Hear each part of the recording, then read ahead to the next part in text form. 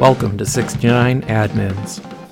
For release on July 8th, this is the 7th episode. We are finally back on track with the planning syllabus. Before we dive into this week's discussion, though, we have to talk about some movement in the world around us. Rarely does life take place on a straight path that moves ever forward. First, please bear in mind that the Writers Guild of America strike continues. The Screen Actors Guild may well join them if a contract is not settled by midnight on Wednesday, July 12th. If you lose both the writers and the actors, you will end up with a vast wasteland of unscripted garbage like Survivor, Put in Bay, The Real Housewives of Amish Country, The Bachelor, Love at the Lima Tank Plant, and The Biggest Loser, Ohio State House Edition. Both the writers and actors are quite likely to stay out on strike for a while. There's a big theme dividing them from the studios. What is television and film being created for? Is it being created as art? Is it being created solely for short-term immediate profit? Consider the case of the film Crater. It was produced for the Disney Plus streaming platform. It was released on May 12, 2023. It survived not even a full 7 weeks. Not only was the movie canned, it was also deleted from the service. There is no minimum runtime in any contract requiring it to be available on the service, so the film will no longer be able to be seen by anyone. There was no known release of the film on physical media, so unless Midwest Tape out in the suburbs of Toledo or Shout Factory out in Los Angeles struck a deal quietly with Disney, the film is effectively lost to antiquity. The film only cost a mere $53.4 million to produce, and now Disney can take an, quote, asset impairment, unquote, write-down on its financials thanks to making the film disappear. This gooses their profits and even nets them a tax write-off. As the headline states at the Boy Genius Report blog, Disney Plus is removing shows and movies faster than we can watch them.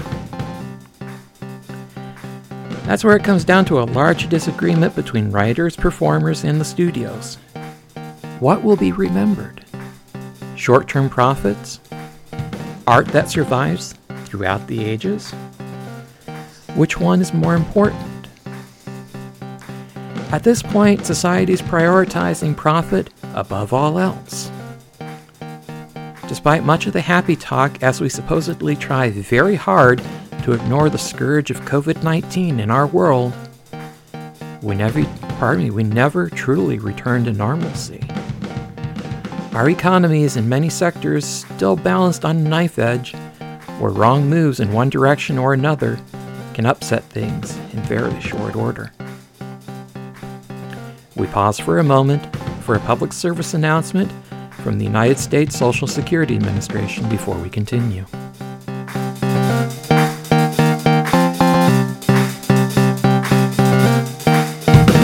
Having low income can mean making tough choices. Choosing between paying for food or medication or a place to live is a reality for many people.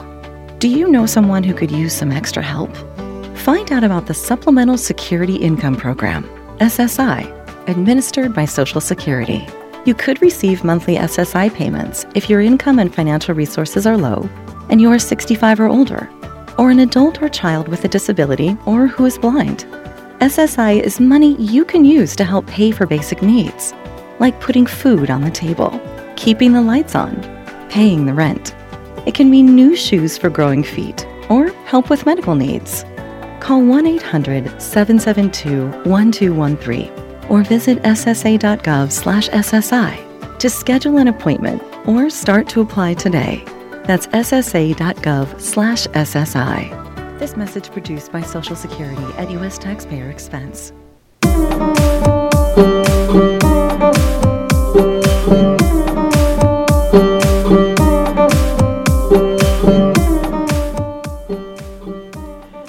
As we enter a time when the profitability of streaming services winds up in doubt, we need to talk about what the different types of services happen to be.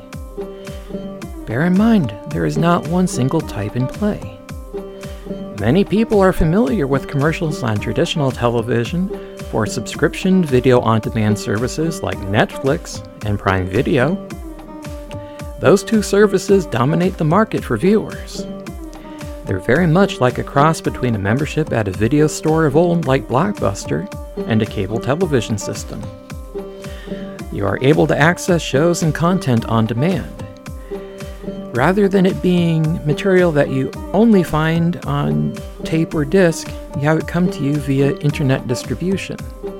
And rather than it being solely things for the home video market, you have access to shows that were just on TV, perhaps even the night before.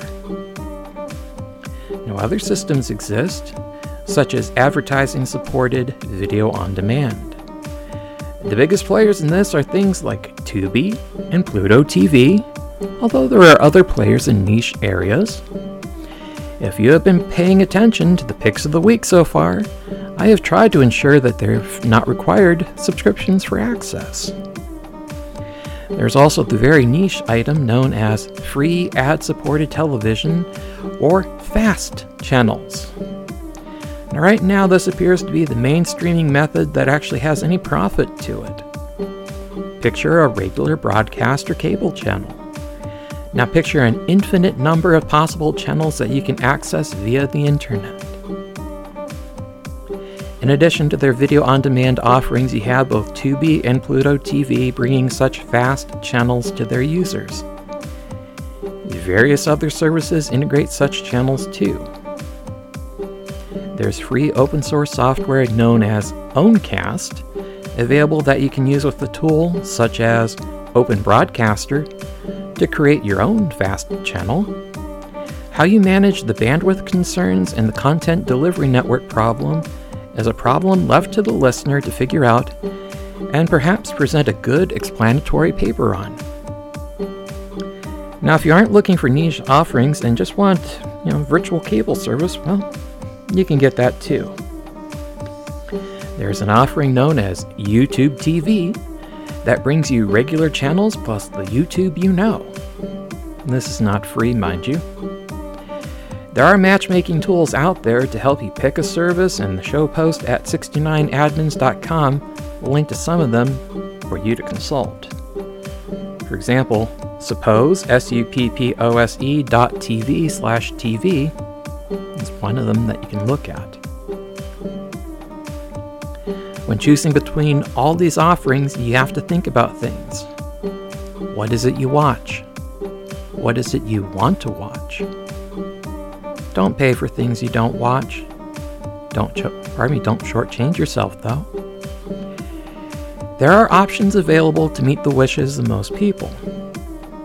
I am one of the edge cases in that the matching tools either cannot give answers or give me very, very high price bundles, as I end up watching very obscure things from their perspective. Such is life, I suppose. Planning and thoughtfulness is key to not paying an arm and both legs for streaming. Our pick of the week this week is an on-demand program from Tubi. There is a kinda eccentric spoof of Star Wars that came out of Japan back in the late 1970s called Message from Space. It isn't meant to be funny, but it is. With all the craziness going on in the world, it is a good bit of escapism from the madness around us. I will include a link in the show post so that you can find it and enjoy it and wonder just what sort of narcotics were they consuming when they wrote this one. Thank you for joining us. This program was produced in Ashtabula by Eerie Looking Productions. Be seeing you.